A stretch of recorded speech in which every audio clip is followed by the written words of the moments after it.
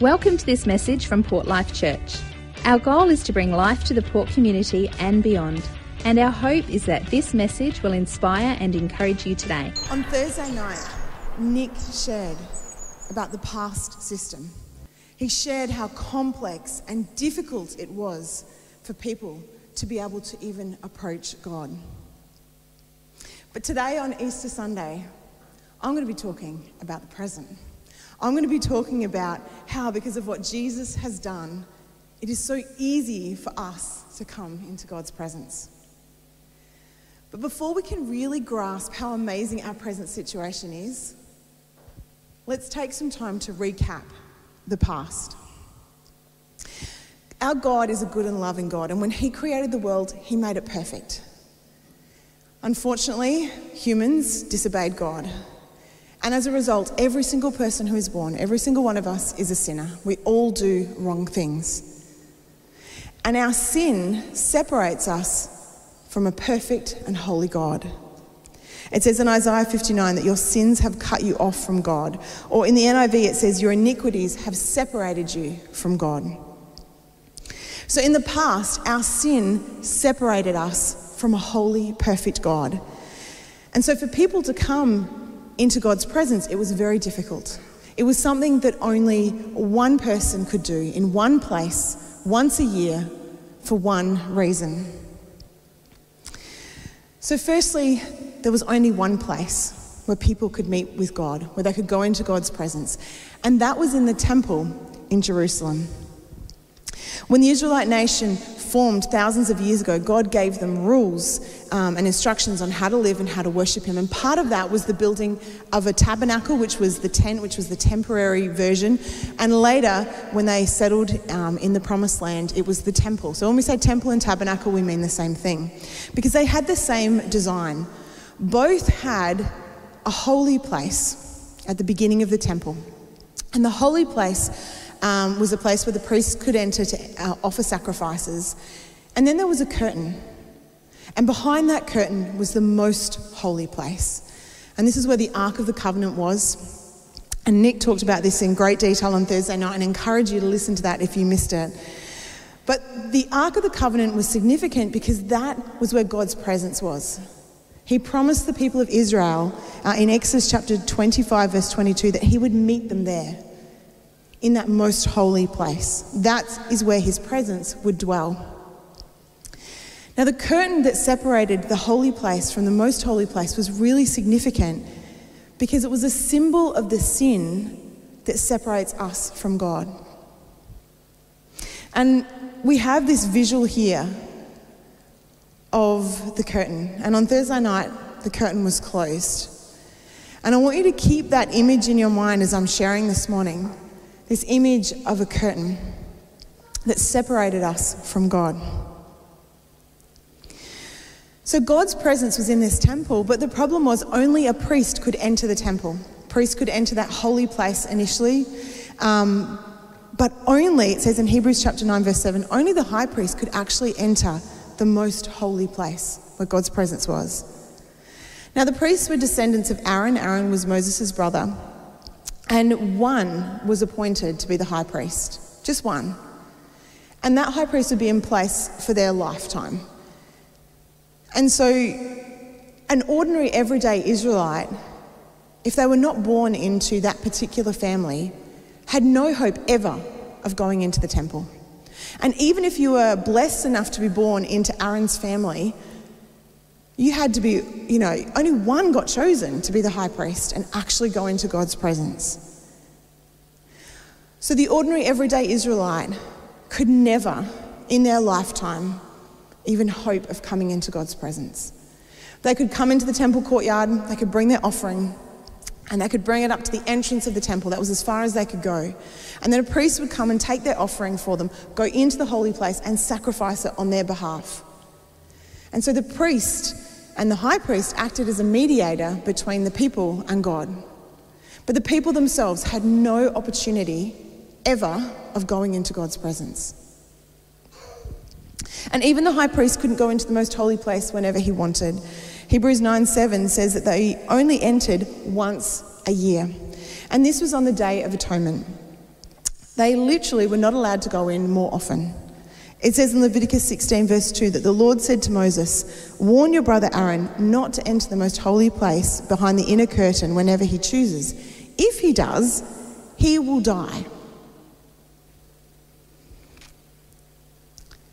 So the high priest could only go in once a year, and only after they'd followed this big long list of requirements, and Nick went through that in more detail. But things like the clothes that they had to wear, the bathing that they had to do, the incense that they had to burn, the sacrifices they had to do, what they had to do with the sacrifices. And I encourage you to read it in Leviticus chapter 16. It's just to give you a picture of how complex it was, this one day a year to go into God's presence. And it says that if he didn't do it right on that one day that he was allowed in there, he would die. So not only could he not go in whenever he wanted or he would die, but even on the one day he was allowed, he had to follow all the requirements perfectly or he would die. And that might seem really dramatic until you remember that the high priest, like us, was a sinful human being.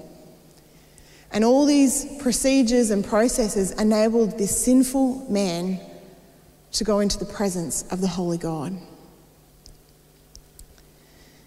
I was actually talking about my son with this the other day, and I was telling him about it. And I was like, how do you think you'd feel going into the most holy place that one day of the year? And he was like, scared. And I was like, yeah, I think you'd be terrified. In the weeks leading up, you'd be really excited that you're actually getting to go into the presence of the creator of the heavens and the earth, and at the same time, absolutely terrified that you get it wrong. Because he knew he was human, that he made mistakes. He knew that he was sinful and wasn't worthy of God's presence. And so he would have been terrified of being in God's presence. So in the past, you could only go into God's presence in one place. Only one person could do it, and only once a year on the Day of Atonement. And the only reason, there was only one reason that priest could enter, and that was to seek atonement for the sins of the people. In Leviticus 16:34, we see that the purpose of the Day of Atonement was to purify the people of Israel from their sins, making them right with the Lord once each year.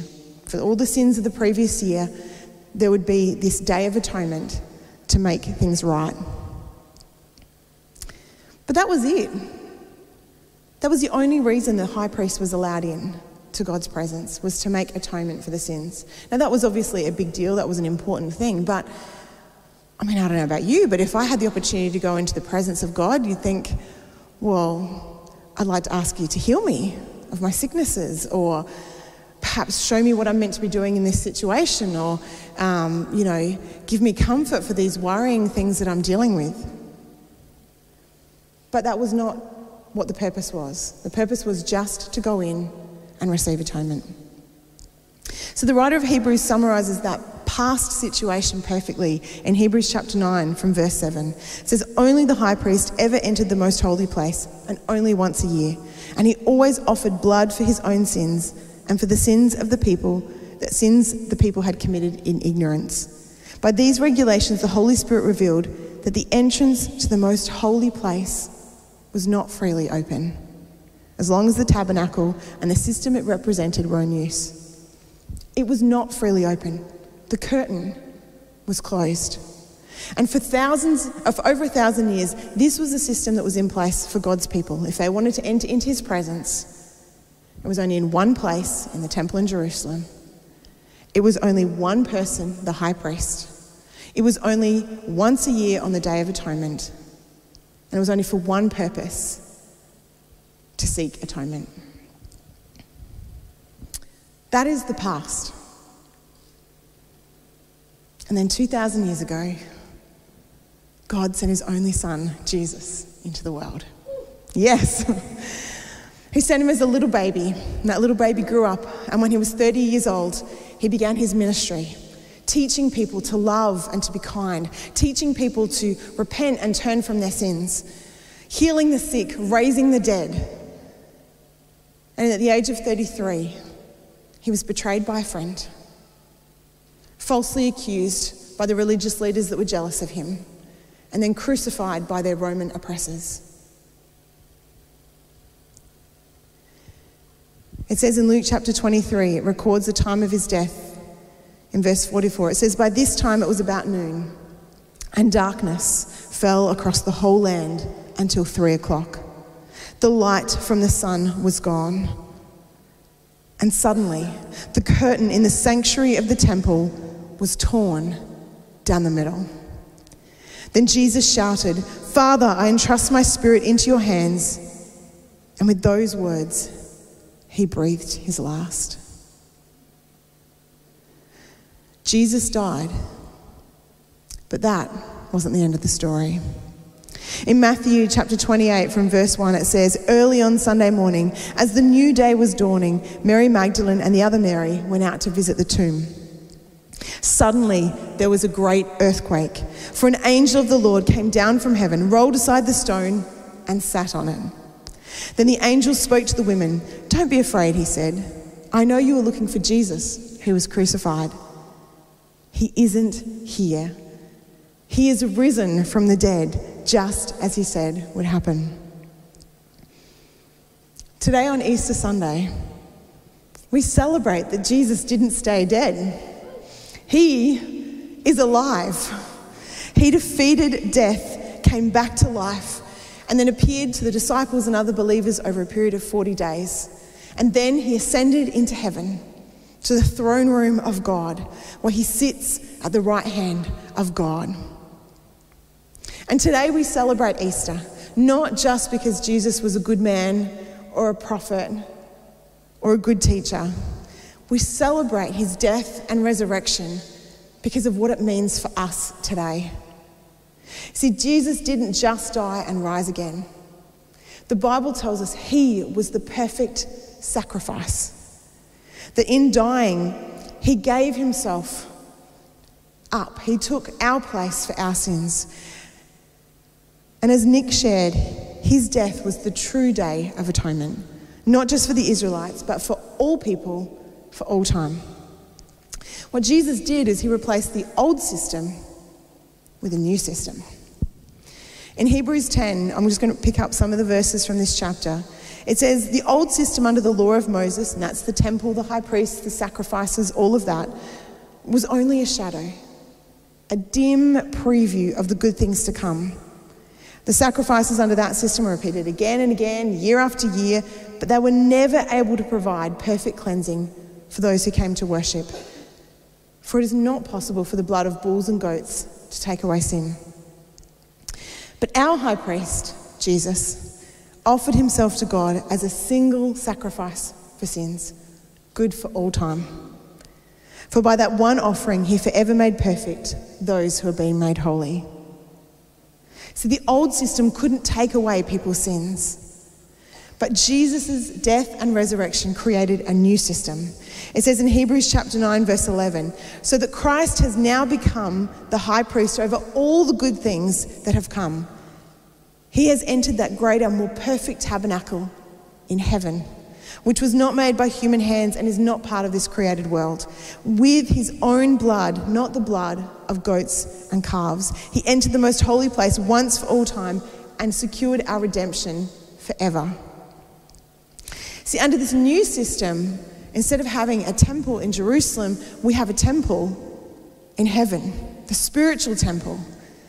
And this temple, God's throne room, where he dwells in the most holy place, the temple was just a copy of that, a shadow, a preview of God's glorious temple in heaven. And under the new system, Jesus is our perfect sacrifice. And his blood, unlike the blood of bulls and calves, can actually cleanse all people for all time. And Jesus is now our high priest. He sits at the right hand of God and mediates between God and us. What this means is that on the cross, Jesus paid for my sins. He paid for your sins. And he offers to forgive us and to save us. And this is a free gift that he offers us. But like any gift, we have a choice whether or not we accept it. whether we allow him to pay for our sins. And I know there's many of you here today who have already done that have accepted Jesus' gift of salvation. But there might be some of you here today who have not done that, or who are not sure if you've done that. Perhaps you've come to church, perhaps you believe in God, you read the Bible, you pray, but you're not sure whether you have been saved, whether you have been forgiven. And you know, it's the easiest thing in the world to do. Jesus did all the hard work. All we have to do, the Bible says, is ask Jesus to be our Lord and ask him to forgive us for our sins. All we need to do is say, Jesus, I believe in you, be my Lord. And Jesus, I'm so sorry for all the things I've done wrong. Tell him all the things you've done wrong. And say, do you do all of this out loud and you say, Jesus, forgive me for my sins? And if we do this, the Bible says that we'll be forgiven, we will be saved, we'll get given a new life, and we become a child of God. That is all we have to do. And if you've never done that, or you would like some help to do that, you can do this yourself in your own home, or come and see me or one of the other pastors afterwards. We'd love to stand with you as you say these words and commit your life to Jesus and step over from death to life, from sin to forgiveness.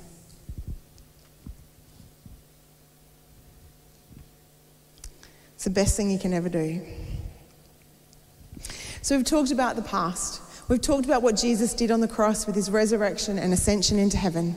I want to finish off by talking about the present. If you've accepted Jesus' gift of salvation, then that old system is irrelevant. In fact, it's irrelevant anyway. There is no option for you to go to Jerusalem, to the temple, and to bring your offerings to the priest. That system is now obsolete. It is gone. Because of what Jesus did on the cross, he made a new way for us to approach God. When he died, the curtain tore in two. The sin that separated us from God was ripped apart as Jesus paid for that sin.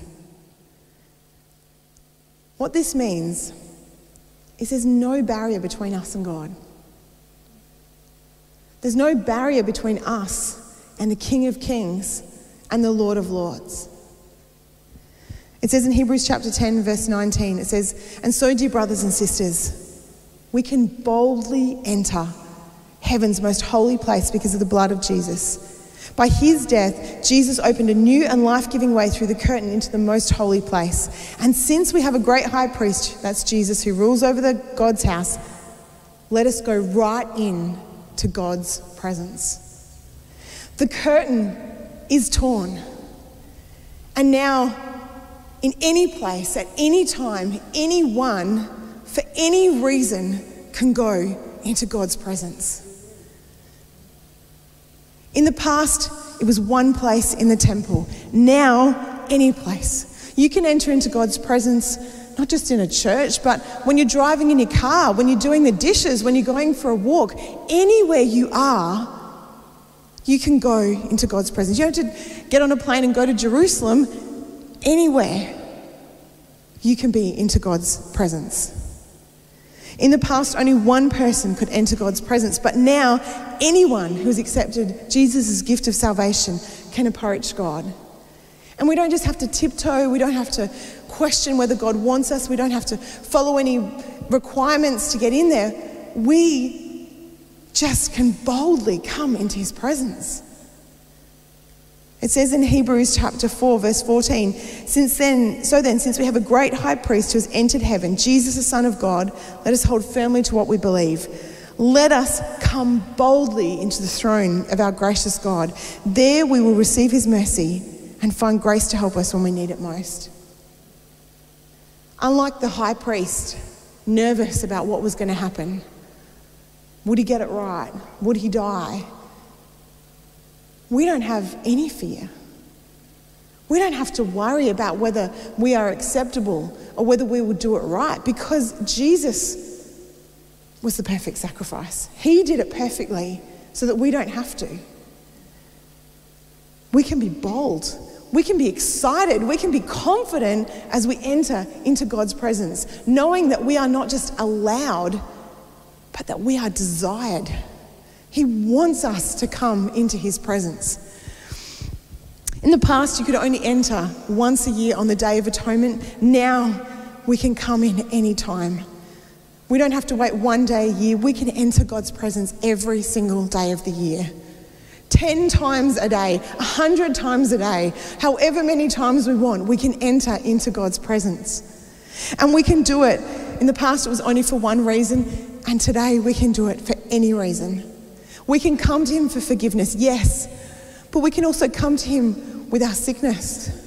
We can come to him with our worries and our concerns, with our circumstances. We can come to him with our joy. We can come to him when we need direction. We can come to him for every single thing that we need. We can step eagerly, boldly, confidently into his presence. It says when we come in Hebrews chapter 4, verse 16, when we come into the throne room, we will receive his mercy and we will find his grace to help us. Not judgment, not rejection, we will find his grace and his mercy. Any place, anyone, anytime, for any reason. Now, I was trying to think of an example that would help us understand, get that picture in our head of how amazing this is. And I took my cue from the scripture, which talks about the throne room of God. And so if you picture a king sitting on his throne, even the most important people in the land can't just come in to the throne room anytime. They have to have an appointment or they have to be invited in. But the children of the king, the princes and the princesses, they can come running up to their dad's lap at any time. They don't have to bow and scrape and get an appointment. They can go running in and jump on dad's lap and know they are welcome. That they can tell him how they hurt their elbow at school, or how they're having trouble with this friend, or they can tell him, that mum wouldn't let them have the dessert they wanted. They can come and say whatever they want, because he is not just the king to them. He is also their dad. And I think that's a really beautiful image. But I realised it was not a perfect illustration. Because even the children of a king can't come in any time. There are times when the doors are shut to the throne room because dad has an important meeting about important things that are not for the children. But our Heavenly Father, the King of all kings, the creator of the heavens and the earth, he says the door is never shut. The curtain is always open. We are never told this is not a good time. We are always welcome to come running into our Father's arms. Can I get the band to come?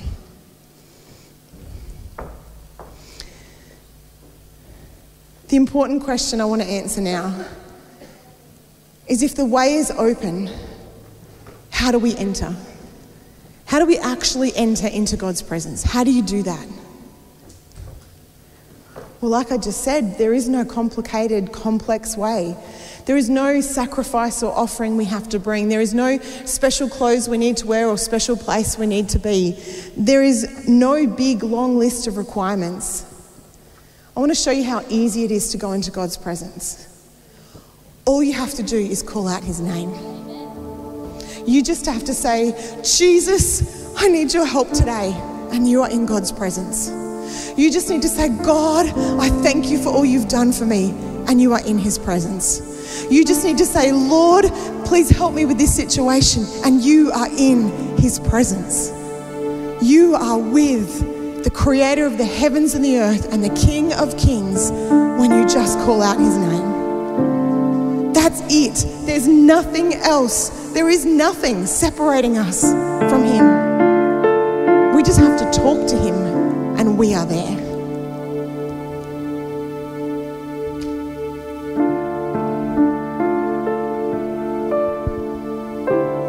finished writing this message on Thursday. I wrote it all and was really struck. It's a very simple message, but I was really struck again. I know this stuff, I've preached on this before, but I was really struck by how powerful it was. Then about 5 or 10 minutes later, I had something come up that I had to deal with. And I just went, oh, Jesus, can you just please help me with this situation? And it was like a light bulb went on in my head. It was like the penny dropped. I had an epiphany, whatever you want to call it. Where I was like, oh my goodness, I can just talk to you, God. I do this all the time and I take it for granted. The people in the Old Testament had to go through all of this stuff if they wanted to come into your presence. And I can and do just talk to you. Because of what Jesus did, I don't have to go through this big, long process. The curtain is open. I can go in anytime. And my prayer for you today is that you have that same penny drop moment, that same epiphany of, I can just talk to him. I can just come into his presence anytime. And my challenge to you is that once we get that realization of what a privilege it is that we don't have to do all that stuff anymore, that we can just come straight to him, then let's not think, oh, God can't, like he's just too busy, or I can sort it out myself. I don't want to bother God. It's not a bother. Let us remember that he wants us to come in. He went through all of that. He suffered so much because he wants us to come in. Let us this Easter come into his presence. Not just once, but over and over again. Let's bring him our worries, our fears, our sickness, our sin, our pain, our circumstances, our joys, our everything. Let's call out to him, Jesus, Lord, here's my situation. Show me, guide me, direct me, help me, forgive me, change me. Let us call out to him. Emily has written a beautiful song just for this weekend, and we're going to sing it now. And as the band sing it, where you are in your seats, can I encourage you this Easter, let us come into his presence. Thanks for listening to this message from Port Life Church. If you have any questions, please email info@portlife.org.au. Have a great day.